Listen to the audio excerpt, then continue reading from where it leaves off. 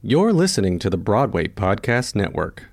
It is Ryan here, and I have a question for you. What do you do when you win? Like, are you a fist pumper, a woo-hooer, a hand clapper, a high-fiver? I kind of like the high-five, but if you want to hone in on those winning moves, check out Chumba Casino. At ChumbaCasino.com, choose from hundreds of social casino-style games for your chance to redeem serious cash prizes. There are new game releases weekly, plus free daily bonuses, so don't wait. Start having the most fun ever at ChumbaCasino.com. No purchase necessary. VGW Group. Void where prohibited by law. See terms and conditions. 18+. Judy was boring. Hello. Then Judy discovered ChumbaCasino.com. It's my little escape. Now Judy's the life of the party. Oh, baby, mama's bringing home the bacon. Whoa, take it easy, Judy. The Chumba life is for everybody. So go to ChumbaCasino.com and play over 100 casino-style games. Join today and play for free for your chance to redeem some serious prizes. ChumbaCasino.com. No purchase necessary. Void where prohibited by law. 18+. Terms and conditions apply. See website for details. Hello, Buzz Broadway listeners. When we came to you 2 weeks ago with a short but serious message about Broadway bootlegs, we were grateful and privileged to think that that was as serious as we were going to have to get on the podcast. And when we came up with the concept of Buzz Broadway almost 3 months ago, it was to serve as a distraction from the COVID-19 pandemic that continues to plague the planet and keep us isolated. But now is not the time for distraction or isolation. The wrongful murder of George Floyd on May 25, 2020 is undeniably the most current example of the systemic racism that has plagued the United States for centuries. It has sent the world into protests and riots, calling for justice for Black and brown people of color who have too long been at a dangerous disadvantage in our country. The deaths of George Floyd, Ahmaud Arbery, Breonna Taylor, etc. are not the problem in the U.S. They are the symptoms of police brutality, which is upheld by a culture of white supremacy in America. As a white-run podcast, we knew we needed to use our privilege to do something to take ownership of this issue. So where do we start? We want to continue bringing you new episodes, but how do we do so in a way that feels impactful? For the foreseeable future, Buzz Broadway will come to you uninterrupted and ad-free. At the beginning of each episode, we will highlight organizations and charities committed to fighting for civil rights. Each week, the link to donate along with information about the organization will be posted on our Instagram. We encourage you to research their cause and donate your money or your time. Then take a short break and listen to our episode. But we must then get back to fighting for change and equality in the United States of America. This week, we're pleased to highlight Campaign Zero, a comprehensive platform of research-based policy solutions to end police brutality in America. Their agenda has outlined 10 specific policies that have effectively reduced police shootings and police violence in places that have implemented them. Campaign Zero's proposed policies range from limiting use of force policing to the demilitarization of the criminal justice system. They're calling for a dramatic increase in training for officers and higher representation for underrepresented communities in police forces. You can follow links on our Instagram page for more information on Campaign Zero, or visit their website directly at joincampaignzero.org. That's joincampaignzero.org. Once there, you can donate to their organization, demand action from your state's representatives, or sign up to get involved. Thank you so much to all of you for listening to this message. Stay safe, stay healthy, and remember that Black Lives Matter. On with the show. Welcome to the Buzz Broadway Podcast. I'm Amanda Harrington. And I'm Sam St. Jean. Each week, with the help of cast albums, film adaptations, and our own memories, we reminisce and relive some of our favorite Broadway musicals. Come listen to two besties booze their way down the Great White Way on Buzz Broadway. When you're lost and alone and you feel like you need a little lift. When the times are tough and your day has gone adrift. You can always press play on Buzzed Broadway. We've got the laughs. Or when you're blue, Buzzed Broadway. just pour a drink. I need your shoe. So just press play today. I'm ready too. Hi, Amanda. Hi, Sam. We are back. How are you? I'm great. I'm warm. Glad to hear it. Yeah, it's a toasty night for April here in New England. I had wine. That's why I'm warm. I am currently kicking back with a Negroni, one of my usual. You haven't had that yet. Do you think our listeners have? Have you had that yet? I think I have. Maybe I haven't. Maybe I've only had a Boulevardier. Who have you become? Listen, I love a good cocktail, and I figured if I'm going to be stuck at home, I want to be able to make the cocktails that I like to drink. You're so right. Meanwhile, I'm still running down the street getting a $5 bottle of white wine. At the Packy, right? What is a Packy? A Packy? You live in Boston. You have to know what a Packy is now. The Packy is the liquor store. Oh. That's what they call the Packy. I didn't know that. Smart Puck. Smart Puck. There you go. Speaking of living, I can't come up with a good segue. Amanda, what musical are we talking about tonight? Speaking of gross cities, I was trying to say talk something about Skid Row. Exactly. I was trying to come up with a little Skid Row segue there. Little Shop of Horrors. Little Shop of Horrors. This ranks, we were talking about this before we started recording, this ranks pretty high on my musical list. Same, girl. I would say it's within top 5 for me. I think so, too. Have you done the show more than once, or just the one time we did it? No. Just the one time, but I've seen it a lot. It's like a very typical high school show, so I feel like I've seen it a lot, so I know a lot more about it. Mm-hmm. Yes, yeah. It's one of my most beloved. I think we should waste no more time. Let's get right into it. What do you say? Tell me about it. Well, here is what Music Theater International has to say about... Oh, we're switching up the game. We're switching it up. Yeah, Little Shop is not licensed by Concord Theatricals. They're licensed by good old classic high school licensing company, Music Theater International. They advertise Little Shop as the following: a deviously delicious Broadway and Hollywood sci-fi smash musical. Little Shop of Horrors has devoured the hearts of theatergoers for 30 years. Howard Ashman and Alan Menken are the creative geniuses behind what has become one of the most popular shows in the world. The meek floral assistant Seymour Krelborn stumbles across a new breed of plant he names Audrey 2, after his co-worker crush. This foul-mouthed R&B singing carnivore promises unending fame and fortune to the down-and-out Krelborn as long as he keeps feeding it blood. Over time, though, Seymour discovers Audrey 2's out-of-this-world origins and intent towards global domination. One of the longest-running off-Broadway shows, Little Shop of Horrors, the charmingly tongue-in-cheek comedy, has been produced worldwide to incredible success. MTI has a lot more to say than Concord Coach, or whatever it's called. Concord Coach. That's the bus I take. For those of you who are not New Englanders, Concord Coach is a very popular bus line that runs throughout New Hampshire and Massachusetts. What's the licensing company called? Concord Theatricals.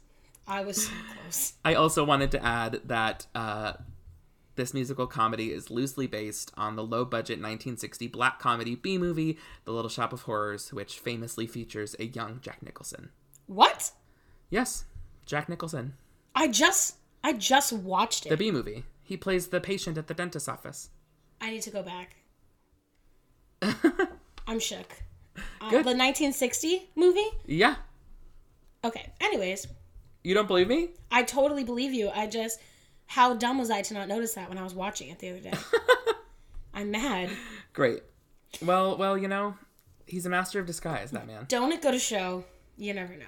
Well. You never know. That was so good. How many times can I incorporate that?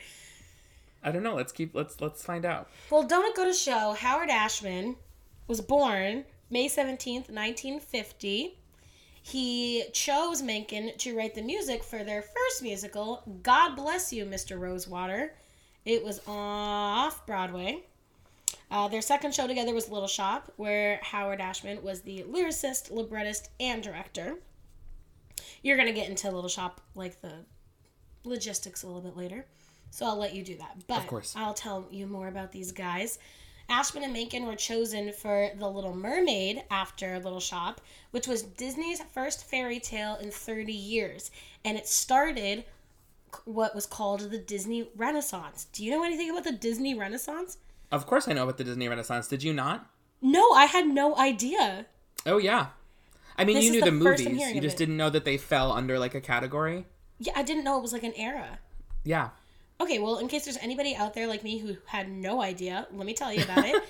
It was from like 1989 to 1999, and the whole point of it was they were back to making commercially successful animated films, mostly based on true stories, just as Walt Disney had done in the earlier years. It was like, and it's like all the really good movies that we all rewatched, like Aladdin, a lot of the ones that Howard Ashman and Alan Menken did. What I like about Ashman is when he cast his Disney movies, he focused on casting actors with strong musical theater backgrounds because he thought that was important. I would have to agree. It is. He died from AIDS in 1991. So Beauty and the Beast was released after his death, but it was dedicated to him.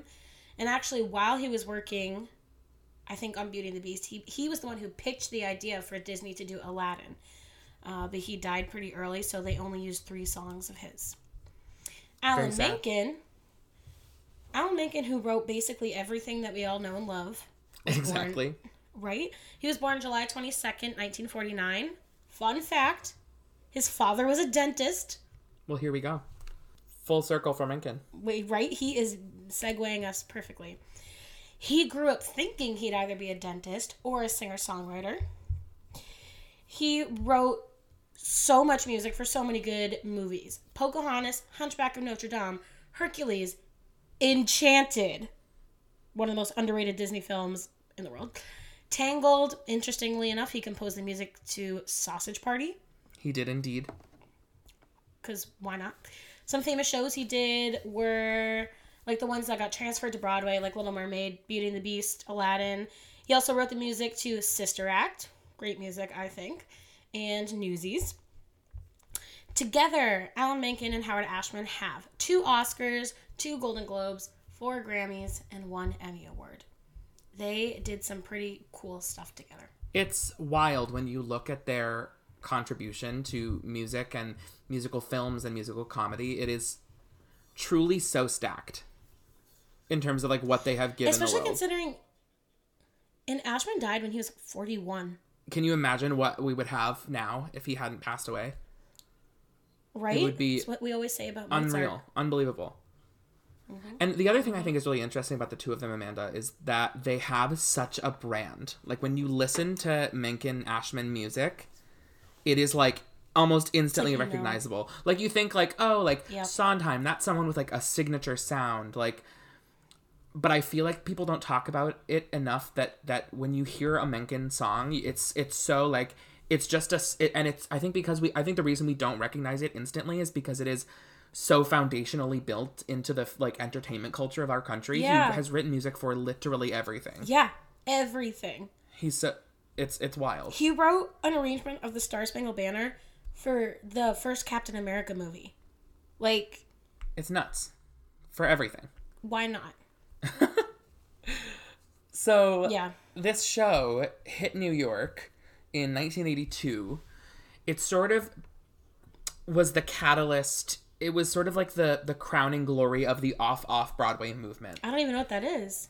So for a long time, New York had Broadway, and they had off-Broadway. Off-Broadway meant smaller theaters, smaller houses, usually smaller shows. Off-Broadway was like it was like what indie films are to the film industry. It was like, we're going to do this kind of alternative thing.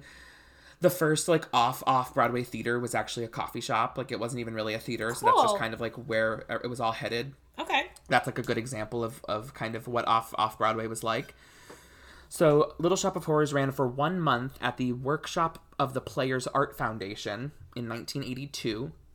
Howard Ashman was actually an artistic director at the WPA, is what they call it. Cool.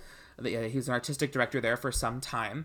And this organization debuted a lot of very noticeable works for up-and-coming playwrights. People like Larry Kramer, Jason Robert Brown. Productions of Steel Magnolias, The Lady in Question, and Songs for a New World were all debuted through the workshop of the Players Art Foundation. So they really had kind of a signature type of show that they were debuting, and obviously those shows went on to pretty great success. So the off-Broadway production, about a month after they closed, moved off-Broadway to the Orpheum Theater in the East Village. And that was July of 1982, so really only a couple months after they had opened with WPA. It hits off-Broadway in the summer of 1982, and it runs for 5 years, which is unheard of for a Broadway show at that time. Right. The other Broadway show that it had been competing with was The Fantastics, obviously, for a long off-Broadway run. Is Fantastics still going? Fantastics closed, I want to say, I can't give an exact number, but it closed several years ago. Ugh. It did. It was at the Jerry Orbach, which is like right outside of Times Square. This is a little bit further away. Okay, another great show. Down in the East Village. So the off-Broadway production garners excellent acclaim. They earned an Outer Critics Circle Award, a Drama Desk Award, which are two big hitters for off-Broadway shows.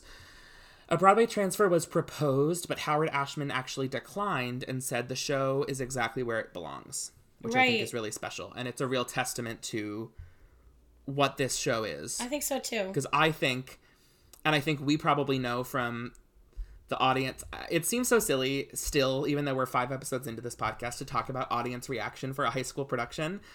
But it's what we are gauging it off of. Right. But I remember the audience being really involved in our show, and I think it was because, we'll talk about this later, our show was so intimate. We roped off, like, only 50 seats at a time. Like, we only ever sat, like, 100 people per performance of this show, which was, like, a third of our high school theater. And we built out the stage. Exactly. So I think the show really does benefit from an intimate audience. I do want to forewarn you now, I do have a lot to talk about in these notable productions, because there are a lot of really great productions of this show that have happened over time. Okay, audience, hold on to your seats. Grab your onto cocktail. Your hats. Hold your hat and hang on to your soul. Grab your bottle Something's of wine. coming to eat the world whole, and it's my notable productions category. Did you catch that Little Shop lyric in there? Yeah, I got it. Thank you. It was almost as good as mine. So now it's just going to be a competition. I think so. For trying to fit references into this episode. Well, you're about to talk for like 10 minutes, so I can think of so many. I'll make it quick, don't worry. So a production transfers to the West End very quickly by none other than Cam McIntosh. He was already in the midst of the British invasion of the 80s of British theater coming to the US, so he was taking American theater and bringing it to the UK. The production in the West End runs for just shy of 2 years. A few years later, Warner Brothers decides to pick up the film and make it the movie adaptation starring Rick Moranis, Ellen Greene, and Steve Martin. Hell yeah! This movie famously featured a happy ending where Audrey 2 is electrocuted and Seymour and Audrey live happily ever after. They did film the ending that is more accurate to the stage production, but it was not well received by test audiences. Well, they're stupid. That really bugs me. I agree. Have you ever seen the filmed ending? The original? Like the filmed actual? ending, the filmed ending that's true to the stage version? No, I have not. I didn't even know that. It's all in black and white. It's really nice. They sing Don't Feed the Plants. Frank Oz, I actually didn't realize this until recently. Frank Oz directed this movie, which I never knew. That's why it's good. Frank Oz, obviously, and for those of you who might not know, is the essentially the co-founder of the Henson Company, along with Jim Henson. He is probably like every other Muppet character that is not Jim Henson. Frank Oz is in Knives Out. I just watched that movie. He is so great. Yep. I love Frank Oz so much. Jack of all trades. So cut to about almost 30 years later, and we get a 2003 tryout of Little Shop of Horrors with the intent to transfer this Florida production to Broadway. This production features Hunter Foster as Seymour Krelborn, Alice Ripley as Audrey, and Billy Porter as the voice of Audrey 2. It wasn't Carrie Butler? Not in the 2003 tryout. Here's where it gets nice. Here's where the plot thickens. Okay. So original Muppeteer Martin P. Johnson, who designed, built, and operated the original off-Broadway puppets from the 80s, is rehired and enlists the help of the entire Henson Foundation to help develop new puppets for this production. Oh. So for those of you who might have seen the 2003 production of Little Shop of Horrors, those puppets were out of this world. Like the original one or the when they fixed it? Like... So Martin P. So he did the production. He did the 2003 tryout. Martin Robinson from the Muppets. Okay. He created the original puppets for the original production, and in 2003 he was rehired. Oh, I see. To make new puppets for the show. Okay. So you get to the finale of that 2003 production with that enormous Audrey 2 puppet that flies out over the audience. It was really, they took that, they took the entire production really and scaled it up for big Broadway houses because they knew that they wanted to transfer this Florida production up to New York. Mm-hmm.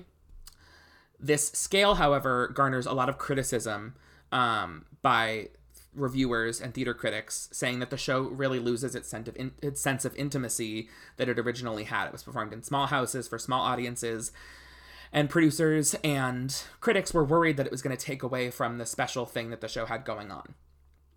So 2 months into the run in Florida, the Broadway production is announced to be canceled entirely. However, 2 weeks later, famous Broadway director Jerry Zaks swoops in and is announced as the new director. He fires the entire cast with the exception of Hunter Foster. Shut up. In October of the same year, the production opens on Broadway with Hunter Foster as Seymour Krelborn, Carrie Butler as Audrey, Douglas Sills as Oren Scrivello et al., Michael Leon Woolley as the voice of the plant, and Dakina Moore as Chiffon. Later that year... He fired Billy Porter? He did fire Billy Porter, in fact. He did. I bet Billy Porter was great. Well, Billy Porter might get his redemption. You'll find out more about that in a little bit. In 2020? We'll find out. So despite never having run previously on Broadway, the 2003 production was nominated for the 2004 Tonys in the revival categories due to the fact that it had already garnered such great acclaim in previous years. So much like Hedwig and the Angry Inch, there are several shows that had never had Broadway productions before a very prominent Broadway production came out, but the show had already garnered a lot of success. So they have to classify it as a revival. So just kind of skimming through these next exciting productions, we get a 2006 West End revival starring British sensation Sheridan Smith and a totally reconceived Audrey 2 puppet. It's got this really cool flat top lid. It looks almost like a really big green trash can. We get the famous 2005 Encores concert production with Jake Gyllenhaal, Taran Killam as the dentist, and Ellen Greene returning to the stage as Audrey. I've seen clips from this concert production. It is absolutely wild. It's so much fun. I watched the whole thing today. It's good, isn't it? I love the dynamic of having a young Seymour and a much older Audrey. I think that makes their relationship really interesting. Yeah. 2018, Regent's Open Air Park debuts a production of Little Shop of Horrors with American drag queen Vicky Vox as Audrey 2. Some really, really great and exciting conceptualizations for that production. Recently, we've had a 2019 off-Broadway revival starring Jonathan Groff, Tammy Blanchard, and Christian Borle. Gideon Glick replaced Jonathan Groff, and Jeremy Jordan was scheduled to take over but has not yet assumed the role due to the coronavirus pandemic. Okay, so I have to interrupt you for a second because Please. I'm literally doing research, watching it all, whatever, and I'm like, why has Jeremy Jordan never played Seymour? He would just be so perfect for this role. And then I did research and was like, did I predict the future? He booked it. This happened when I was like, why isn't there a female Bobby in Company? And then it happened. So I think... you have to befriend some producers in New York. Yeah, because I think I would be pretty good at it. But I would love to see Jeremy Jordan Now, play Seymour. I want to say this in the least biased way possible. Jeremy Jordan actually received, in the casting of the 2019 revival, received a lot of flack for casting people like Jeremy Jordan, Jonathan Groff, because they feel that Seymour should be played by an actor who is not so traditionally handsome. I don't disagree. I don't take that or leave it. I want to leave the cards on the table and say that I plead the fifth. I have nothing to say about the topic, except that he did receive... I just don't. You don't want to talk about it? You can talk about it. What do you think? It's not so much the handsome thing. Like, for me, I have a lot of opinions. There are certain shows that I feel very particular about how certain characters are cast. And it's not a lot of people, but I feel very strongly about The Witch and Into the Woods, Seymour in Little Shop, Belle in Beauty and the Beast. Like, those are just roles that I feel like need to be perfectly played. And to me, Seymour should not be a perfect singer. I think I really feel like Seymour needs to have like an edge or just like something to him. And to be honest, I listened to the 2019 recording with Jonathan Groff, and it really pulled me out of it because he sounds so pretty, and I hate listening to a pretty Seymour because Seymour isn't pretty. I understand that. I understand where you're coming from. Like, the looks to me don't really matter because you can do something like Jake Gyllenhaal's beautiful, but they made him very scruffy. So, like, that's one thing, but his voice isn't perfect, and I thought that was great. Rick Moranis' voice is just so Seymour. So, I just have really strong opinions about how I've seen a lot of Little Shop productions where the guys who play Seymour try to sound so pretty. And I'm like, that's not the purpose of your role, so please stop. Interesting vantage point. I liked hearing that from you, Miss Harrington. Anytime, Mr. Dillhall. All right, I've only got a couple left on this production layout. I want to talk for a little bit about probably one of my favorite productions of this show, which I didn't even get to see, but it's the 2019 Pasadena Playhouse production, starring George Salazar as Seymour Krelborn, MJ Rodriguez as Audrey, which I think is one of the most brilliant casting choices of the last 60 years. She is so well cast in this role, and I can just tell from that one clip from the James Corden show. Yeah. Also, Amber Riley as the voice of Audrey 2. What more could you ask for? Thank you. Finally. Kevin Chamberlain as Mr. Mushnick, another great choice, and Matt Wilkes as Oren, which I think is another really strong casting choice. He's sexy.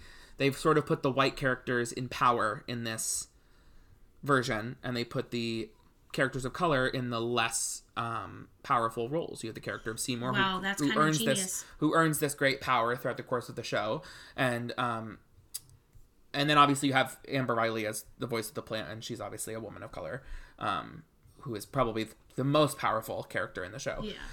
But the casting of a trans woman of color as Audrey is just adds so many layers into her story. When I watched that video for the first time, I was standing on a subway platform in New York, and when she says the words, "Learn how to be more the girl that's inside me," that, like, the stacking of the layers of what that means for a trans woman of color playing the role of Audrey, and even if she played it not, even if MJ is a trans woman who is playing her role as a cis woman, that's, like, allowed. Right. You know what I mean? Like, if she was just playing Audrey as a woman, like, that's great. And I hope that maybe she did that. But even if she didn't, and you don't know, or maybe Audrey is ambiguous. Maybe you're not supposed to know if she's trans or if she's cis. But it still just adds such a great layer to the role. Something like the things that a trans woman can bring to a role versus a cis woman, like, it's like turning the whole role 180. It's such, and she played her, so you can tell from that video, she's so, like, strong and not weak. She's just at odds with the community she's been placed in. And also George Salazar as a non-white Seymour is just, like, he's such a dreamboat to me. I think he's so lovely. I wish I could go back in time and fly to California and see this production because it looked so unbelievable. I wish there were more videos of it so we could see. Excuse me. No. Same thing with even the 2019. Last but not least, there is a planned feature film, again from Warner Brothers, set to hit our movie screens sometime between 2021 and 2022. A lot of rumors have been flying about who might be in the show. They're considering Scarlett Johansson for the role of Audrey, possibly Lady Gaga for the role of Audrey. And the only piece of the cast that they have officially solidified is Billy Porter as the voice of the plant. So Billy Porter can get his redemption from the 2003 tryout. I did see that. That's why I was confused. I talked for so long about all these productions, but you can do so many different things with this show, which is part of why I love it. You can do the traditional, but even something that did the traditional, like the 2019 production in New York, totally took the character of Audrey and spun her on her head. She's normally got a very high-pitched voice. She's blonde. This version, she's tall and leggy and curvy, and she's got brunette hair, and she's got a deep voice. Like, it's Tammy Blanchard. So yeah, you can really do so much with this show, and I think that's why it's earned so much acclaim throughout the last almost 40 years now. I love a curvy Audrey. I had a curvy Audrey when I played Seymour. She had very, very curvy hips. She was she has like a pinup body. Not to talk too much about her body, but that's awesome. So let's talk about how we re-experienced it and our initial reactions. You know, you just... What did you do? You go first. Me? Okay, so... Yeah. I texted you this. I was like, oh, I can't wait to watch the 1986 movie. And so I go to put it on, and I'm like, what is this? Oh, I'm watching the OG 1960 film. And then I was like, well, I'm here. And I just want to watch the whole thing. And it's wild. Have you watched it? I watched it in high school. We all watched it in high school. I don't remember watching the movie in high school, but I rewatched it now. Very interesting. I really liked the character who came back in, or who came in every day and ate the carnations and put salt on them. Interesting choice. So that's what I did. Then I watched 1986 movie, watched the encore, like as much clips as I could. Because I also just love getting a chance to watch Jake Gyllenhaal perform, because he's actually pretty great. And then I listened to... I was listening to the original cast, so the 1982 cast. I did too, which I hadn't really listened to before. No? I love it. That's the only one I listened good. to. So when It's we did very the show, I listened a lot to the 2003. When I did the show again in last year, I listened to the 2003 a lot. Okay. I had never really given the OBC a chance when I had listened, and I listened to it in prep for this, and it slaps. It does. I have more to talk about later in terms of specifics, but it is really good. Well, what I love about it is I love all the original arrangements.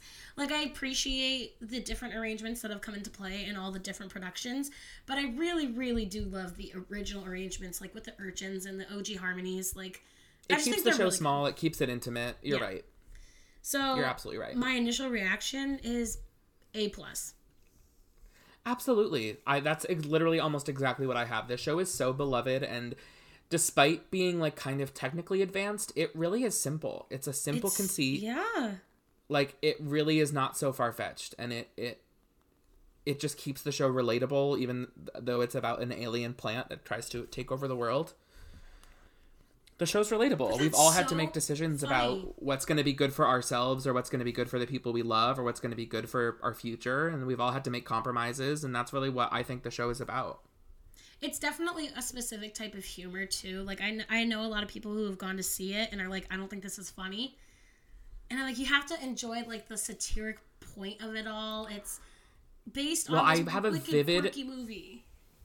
I have a vivid memory of being in high school and our director saying, if you go to the front of the script, it says that this show has to be played.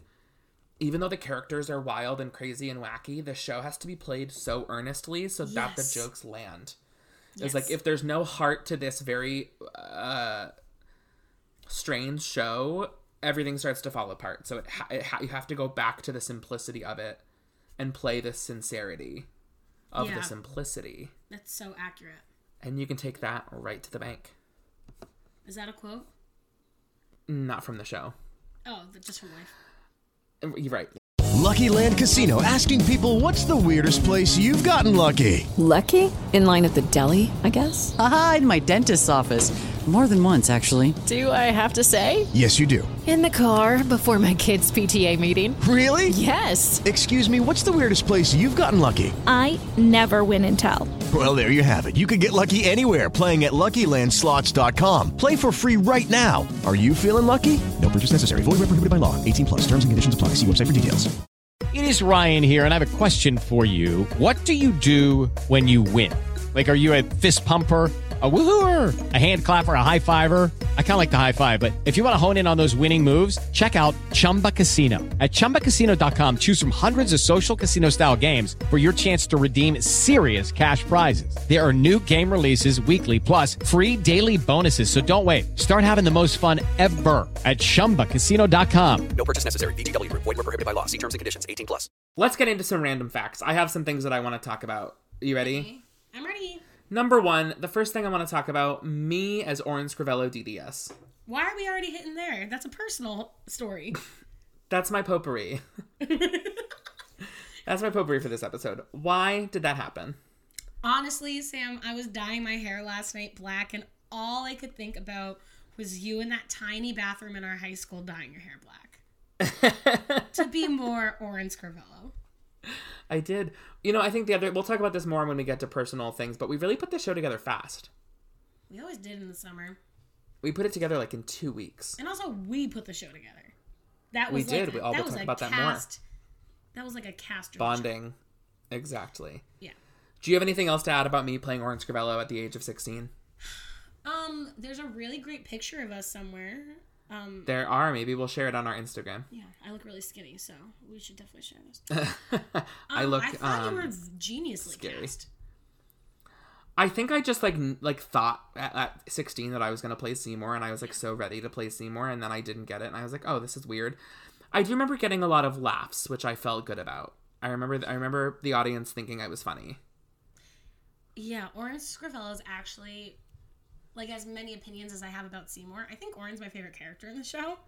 So it is really nice. I will say that I am still bitter about not playing all of the other roles. Even though it was a really small summer, we for some reason didn't double cast the roles we that had an ensemble. all the other roles that Oren gets to play. So I was bitter about not getting to do that, because that's the stuff that I do like really well, you know? Yeah, that comedic. So I remember being bitter about that. All right, next bullet point on this potpourri section, I want you to tell the trash can story. We're just jumping ahead, aren't we? This is all my potpourri. This is a personal thing. And we'll get to more personal things in a bit. Okay, I'll tell the story. I don't remember who it was. Oh, it was Nate Walton, right? Who... Exactly. It was a wonderful... And he's great. We're still friends. He helped me move into my apartment this year. I have his painting hanging on my wall. What? And we shouted him out in our last episode, so maybe we did. He's becoming a regular. Yes. That would be great. He has to sing the bottle song, and then he can go. Bottle! Oh, mother of God. Okay.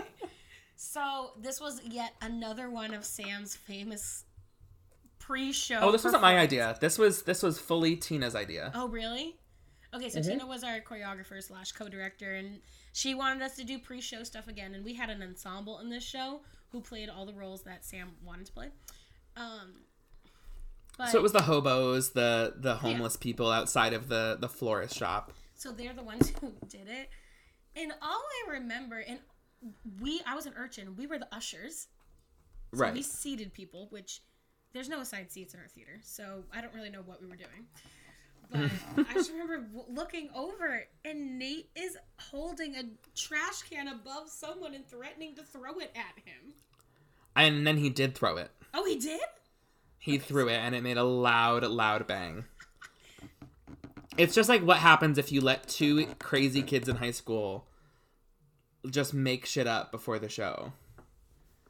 Nothing good could possibly happen. No, it was really just for our benefit to play. We had a fun time. You weren't in it, were you? I laid on the ground.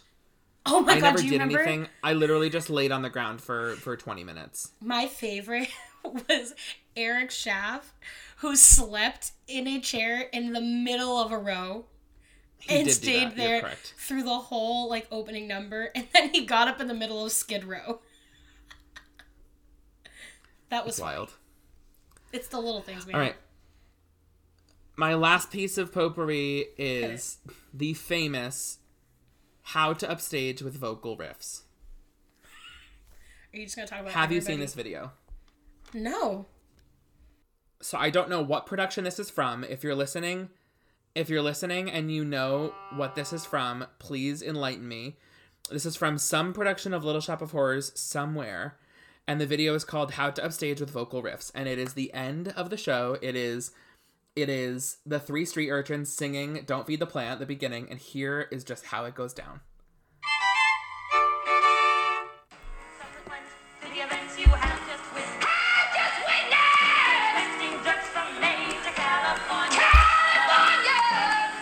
I'm gonna vomit.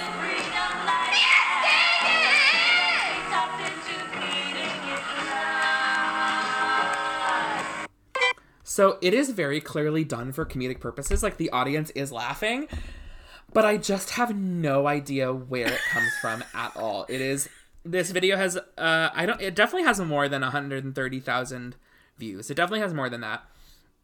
But it is one of the funniest things that I've ever heard in my entire life. Meanwhile, when I played that role, I would go, "Have just sweetness." I'm 90% You absolutely did. For those of you who don't know, because I don't even think you just said you were an urchin. You did play Crystal. Yeah.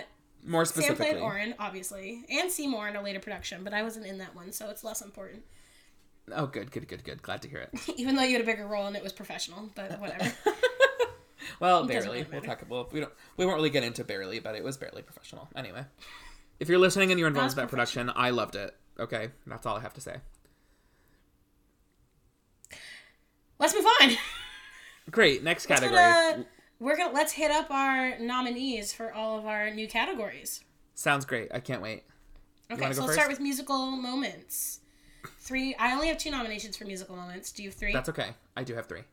It's because you're amazing. You want me to go first? Yes, please. Okay, one of my favorites. A classic. We'll Have Tomorrow. Just We'll Have Tomorrow from the finale? Just We'll Have Tomorrow. Yeah. It's beautiful. I think it's great. I think it's a really nice You know We'll Have Tomorrow, right? The song? No. We'll Have Tomorrow is actually a song that Alan Menken and Howard Ashman wrote that goes in Act 2. You know the scene where Seymour's like alone with the plant? Audrey's like, "What are you doing?" And she's like, "You have a gun." Yeah. That whole scene. Yeah. So there was a song that was originally in that scene called We'll Have Tomorrow, where he's like, "I'm going to take you away from this place. Like, we're going to have like a picket fence and 2.5 children." He's like telling her, he's like painting her the picture of like what their life's going to be like when they leave Skid Row. And it's a song called We'll Have Tomorrow. You can listen to a preview of it on the 2003 cast recording sung by Alan Menken or Howard Ashman himself. I don't remember who sings it. One of them sings Definitely it, though. not We'll Have Tomorrow. Howard Ashman, because he died in 1991. Well, no, it's a recording from the 80s of them demoing the songs. Oh, cool. Yeah. Well, I love it even more now. But the one that actually I really, Amazing. really love is anytime the urchins sing Come On, Come On in Supper Time. Ooh. That's a good one. It's so chilling. And it's also, like, I feel like anytime we do these musical moments, I'm very biased. Like, I just really felt those come-ons.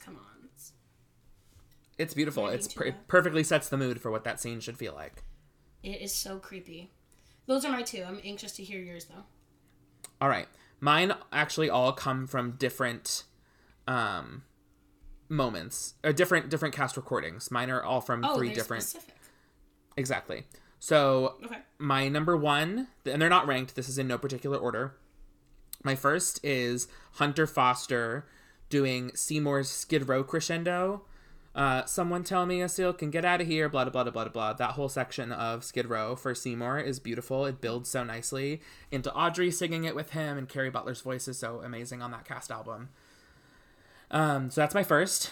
Ellen Green's last 60 seconds of Suddenly Seymour from the original Broadway cast recording. I used to be a diehard Carrie Butler Audrey fan, but after re-listening to this original Broadway cast recording, I really was sold on Ellen Green's performance as Audrey. She just like is Audrey. She created that character, yeah.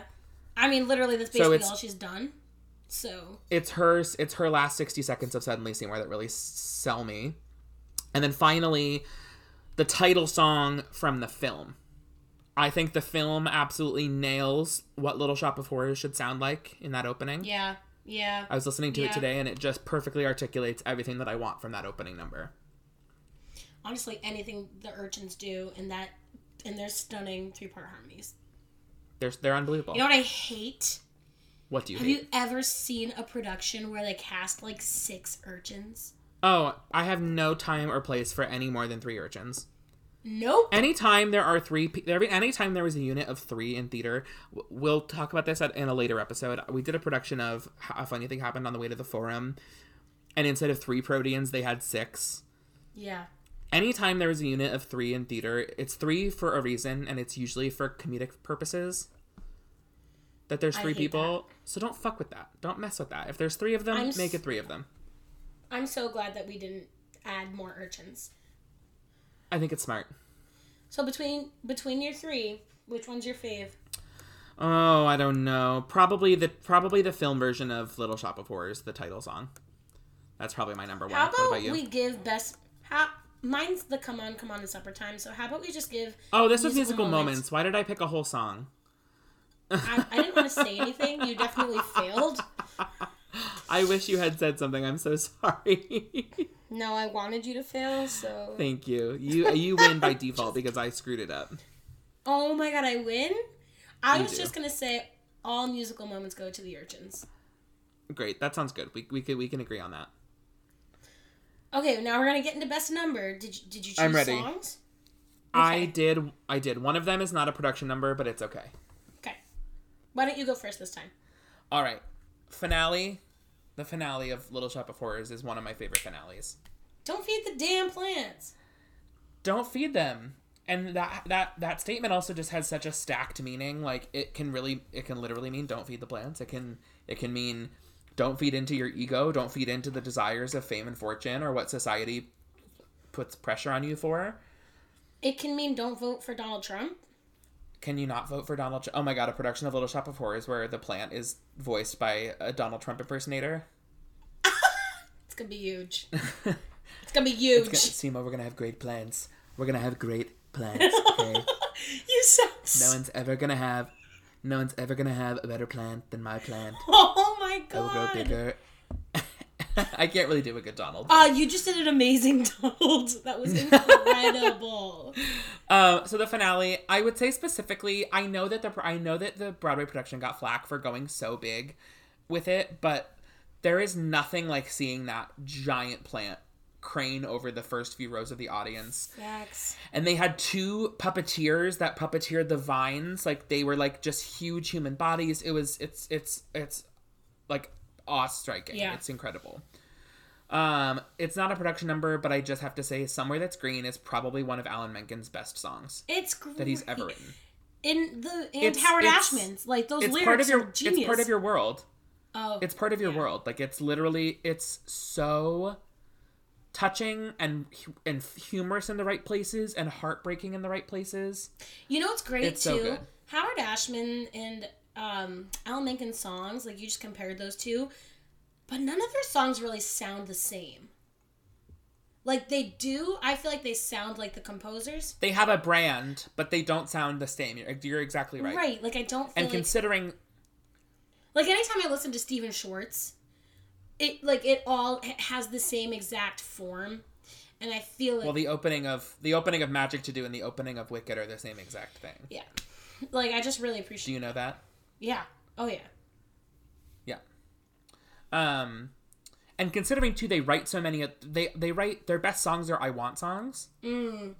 Their best songs are Part of Your World, Just Around the River Bend, Out There, Somewhere That's Green, and those are all I Want songs. And you would think that if the composer writes the same I Want song over and over and over again, it's going to start to sound the same. But they write from a character standpoint. They write based around what their character is wanting out of that story that they're about to tell. Yeah. And I think that's their success, is that they write for the character, not for the show or for themselves. That's great. Like any good composer. For sure. Finally, probably the most underrated song in the show, The Meek Shall Inherit. I love it. It's a great song. I feel like it's underrated. It's a really nice dark moment of Act 2. You don't really know what's going to happen. You don't really know what the urchins are there for or what purpose. That's the turning point as to what their purpose is in the story. Yeah. I agree. Again. Lay it on me. What are your favorite numbers? Hit me. I'll start with the finale. Is also one of mine. Great. It also just stems from being in it, and singing that song is just a very powerful feeling. And being in the audience, because it's another song where the audience is involved, and I love audience involvement, as I have expressed before. And Where You Live, I'm like, oh, shit, I'm gonna die. Like, great, I'm glad I'm a part of the show. So... Well, it's an allegory for the fact that the trials and tribulations of this show are apparent. I mean, we're a country founded in capitalism. Yeah, I really think this show's about... And that's where Seymour meets his downfall. I'm shook. I think this show is about our current... We're gonna have huge plans. Political standpoint. Okay. Second one is Skid Row. Like, obviously, one of the biggest numbers in the show, but... And I'll talk about more of this later, but I vividly remember performing Skid Row almost more than any other song than I did in high school. I just very vividly remember performing Skid Row because it introduces everybody and it's just so big. I love that. And then my third one is Dentist. Because like I said, Orin Scarvello is one of my favorite characters. The urchins are in it. It's funny. It has everything you want. The reveal of him being the dentist is freaking hilarious. Because the audience You're is right. like, what is he? He's some kind of masochist or whatever, but like, what is he? And he's like, I'm a dentist. I think she calls him a doctor. She does. I think you don't find out until previously that in the song. show she refers to him as a doctor, but you don't find out specifically that what kind of doctor he is until he unzips his jacket. You're absolutely right. And it's an amazing realization. So I love that. So I guess our winner's finale, because we both said that. Like if I think it has to be. we agree. It's a great finale. It is, although for the first time ever. I don't know if you watched the encore finale. I understand what they tried to do. They had a back screen and showed like a bunch of facts about the show, like this many performances were done. Like, well, they didn't do anything acting wise in the finale, which I didn't like. They just stood there and sang it while they showed like facts in the back, and that really bugged me. I get it, but because I love the finale, because it was just a concert production. Right, they had their music in front of them. Right. Shall we move on to the Edwina Spoonapple Acting Award? My favorite category, the Edwina Spoonapple Acting Award. If this is your first time listening to Buzzed Broadway, Dear Edwina was the first musical that Amanda and I ever did together, and so we aptly named an award after the title character, Edwina Spoonapple. All right. I only have one real nominee for this category, and the other acting award nominee is somebody who we cannot talk about. So my first nominee is Ellen Green's film acting. Her acting in the film is so good. For me, okay, so like, here's an allegory. I don't know if, Amanda, if you will understand what I'm talking about here, but maybe some of our listeners will.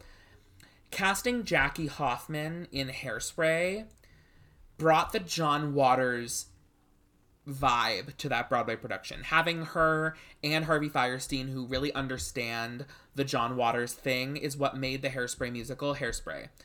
Putting Ellen Green in the movie took all the best parts from the stage production and brought them into the movie. It was like dropping like a tea bag into the movie that like infused the film with the essence of the original production. Does that make sense? Absolutely. That's what her casting in the film did for me. It brought all of the best parts of the musical to the stage, of the musical to the film. I think without her, the film really falls apart. I don't love Rick Moranis as Seymour. He's a great actor, but he can't sing and act at the same time. He can act, but for me, the acting and the singing at the same time, he kind of falls short for me. Wow, I so disagree with you there. That's okay. All right, who are your acting award nominees? Is one of yours Rick Moranis? Yeah, it sure fucking is. Let me hate you with why. Rick Moranis is Seymour. I think he is the epitome of Seymour. I just think you're right. His singing, while he's acting, isn't great because that's who Seymour is. Seymour isn't great. Seymour is average. And I love that about him. I think he's so nerdy and lovable. And especially how he acts with Ellen Green. She's just so tall and I feel like that works so well with him. So you're wrong. We disagree. Thanks for coming. I like his acting. I just feel like he struggles at acting and singing at the same time. Well, in the movie, he was lip syncing, so I don't understand what you're saying. Do you have any other nominees, or is it only Rick Moranis? 2 Oren Scrivellos on my nominee list. Steve Martin. I better not be one of them. You are not. I love you. Okay, good. But Steve Martin. Great. Comedic. Taron Killam is your number 2. Okay, just because you fucking know what I'm gonna say doesn't mean you need to. I know you love him from watching SNL with you for years. Or have you watched him on New Girl? No, I haven't. I don't watch New Girl. Okay, there's a clip you need to watch where a cop, I know you love New Girl. A cop says, I need, like, she's doing, like, a sobriety test on him, and she's like, I need you to prepare to break dance, but not actually break dance. So for, like, 3 minutes, he's, like pumping people up, aka nobody, and it's so good. I'm sending you the clip. Anyways. Please do. So Taron Killam. If you watch New Girl, comment. You guys get it. It's just genius. So Taron Killam is one of my favorites, too. But I'm not going to lie to you, my nominee is Rick Moranis. That's okay. That's allowed. Mine is Ellen Green. So I guess that works. It's also funny that you picked Steve Martin because I love Steve Martin, but I do not like him in this role. You want... What? That's what I have to say. For me, Oren has to be equal parts funny and menacing. You don't think and I he's don't any get of the that? menacing part out of Steve Martin. I get the funny parts. Steve Martin's hilarious I in this get part. the menacing part But I totally. never- He is scary. Oh, I don't. I don't feel that he is scary. I am always like, that's just Steve Martin in a black wig. He's not wearing a wig. He dyed his hair. No, did he? I don't know. You did. I just assumed. All right. Any honorable mentions for you, Miss Harrington? Oh, I had one actually.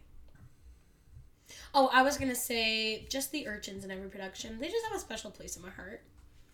I understand that. Mine is MJ Rodriguez from the 2019 Pasadena Playhouse. I get that. I have watched that YouTube video of them singing Suddenly Seymour probably over 100 times in the last year. She is just unreal. Yeah, I watched it once. So, we're Good. even. Who wins this show for you, Amanda? Who wins Little Shop of Horrors every time you leave the theater? Who are you thinking about? This isn't going to surprise anybody, as I've spoken about on this podcast thus far. Any actor who plays Orin, I think, wins the show. Interesting. Because every time I've seen a production too, like in a high school or post high school, like Orin Scarvella brings the comedy in and also the darkness. I just love it. Like, I saw it at Dairyfield Repertory Theater where you and I used to perform together, and Zach Spiegel, shout out, stole the show playing Orin. Like, it's just anytime I see it is beautiful. And also, did they do it after DRT? After we did DRT or before? After. It was the DRT did Little Shop? Yeah, it was the year after Children of Eden. Really? Yes. I have no recollection of that. I went to go see it. I'm glad you liked it. Next up, my standout is Audrey. She is a perfectly crafted musical theater character. Her songs are perfect indication of who she is as a person, what she wants from the world. Her storyline makes this show the tragedy that it is. Without Audrey, there is no real tragedy to this story. And I just think she's an absolutely Did you say perfect there's no musical real theater character. tragedy to the story? If she's not in it. Oh, you're right. I was like, Sam, she dies. There is No, I said she brings the tragedy to the story. She is what makes... Because you can, like... I think the show works... What? Putting on your chapstick. Me stumbling over my words. I'm not putting on chapstick. I am, for those of you listening. What do you mean for those of you I feel like listening? Seymour- The only people listening are listening. For those of you who are listening. For people who are listening on the other side of... Anyway, moving on. Audrey wins the show for me. Amanda, let's talk a little bit about why we love the show so much and what it means to us from having done it. Well, We've kind of already talked about it. Do we need to really get into it? So I did the show. We did the show in 2009. You played Crystal. I played Orin Scrivello, DDS. DDS. I also played Skip Snip. Oh, No, not yes. Skip Snip. No, but the guy who's... Oh, no, wait, that was... I've got a truck waiting outside. If you don't mind, we'll start taking cuttings right now. Is that at the end? That's who I played. Yeah. This And I played a was the last show in high school that we had to get our own costumes for. That's what I remember very vividly. I remember shopping with you and with the other girls who played the urchins. I helped costume you. I love the pictures of me in the show. Everybody go look on our Instagram. My legs look so good. I wore teeny shorts and character shoes. 15-year-old Amanda saluting it up on the stage. I had boys text me after. I wore my Pepe's leather jacket. He worked at Smith & Wesson. And you dyed your hair. That's all I have to say. And I dyed my hair black. No, we had this was like a late summer musical. Usually in high school we would do our summer musicals in July. Yeah. This year we did it in August. We took a long break. And 2 weeks before we opened, we all got together. Everybody in the cast got assigned a number that we had to stage. Yes. I thought that was interesting. Our choreographer really viewed it as she was like, I really want this to be a building point for you all. I want you to all get education from doing this summer. So you're all gonna choreograph your own numbers. I remember being pissed You were mad? I remember being pissed. Okay, why were you mad? Because she assigned me Suddenly Seymour with somebody else. And we had to choreograph it together. I'm like, cool, stand on one side of the stage and then, like, cross. Like, I was just like, can I have a harder song? But okay, but as I was saying earlier, like, I literally can still, you did Skid Row, and I talked about this in an earlier podcast. I remember that one so well because I was like, shit, Sam is talented because this is like a show-stopping number. Thank you. I've never choreographed since. Don't get ahead of yourself. Nor do I ever plan to. You know what's funny? I choreographed musicals. You did. Why am I not famous? Oh, wait, I choreographed in at DRT, didn't I? Oh, yeah, 101 Dalmatians Jr., right? We choreographed Recess the Musical together. Oh, my God. We did do that show together. Yeah, we just were in, like, a weird place in our lives where we, like, needed a group of people to associate with. Yeah. And this entire cast of, like, 13 people, 14 people just were inseparable for, like, 4 weeks. That's what I love about summer shows and summer stock is you create a family for, like, 2 months. Right. I love that. I love that about when we did Dairyfield. We didn't have a choice because we worked 16-hour days. But I loved that, like, every time we did a summer show, but Little Shop specifically. You're so right. I remember... Something happened. We were 15, 16, and there were also older people. There were, like, 19, 20-year-olds who were in the show with us as well. I remember everybody got together for the 4th of July and went to the beach. And I was with my family, and I was like, Mom, I can't hang out with you at the beach. I need to go be at my cast. And we had, like, an awesome day. There's still so many pictures. There are. That was a great day.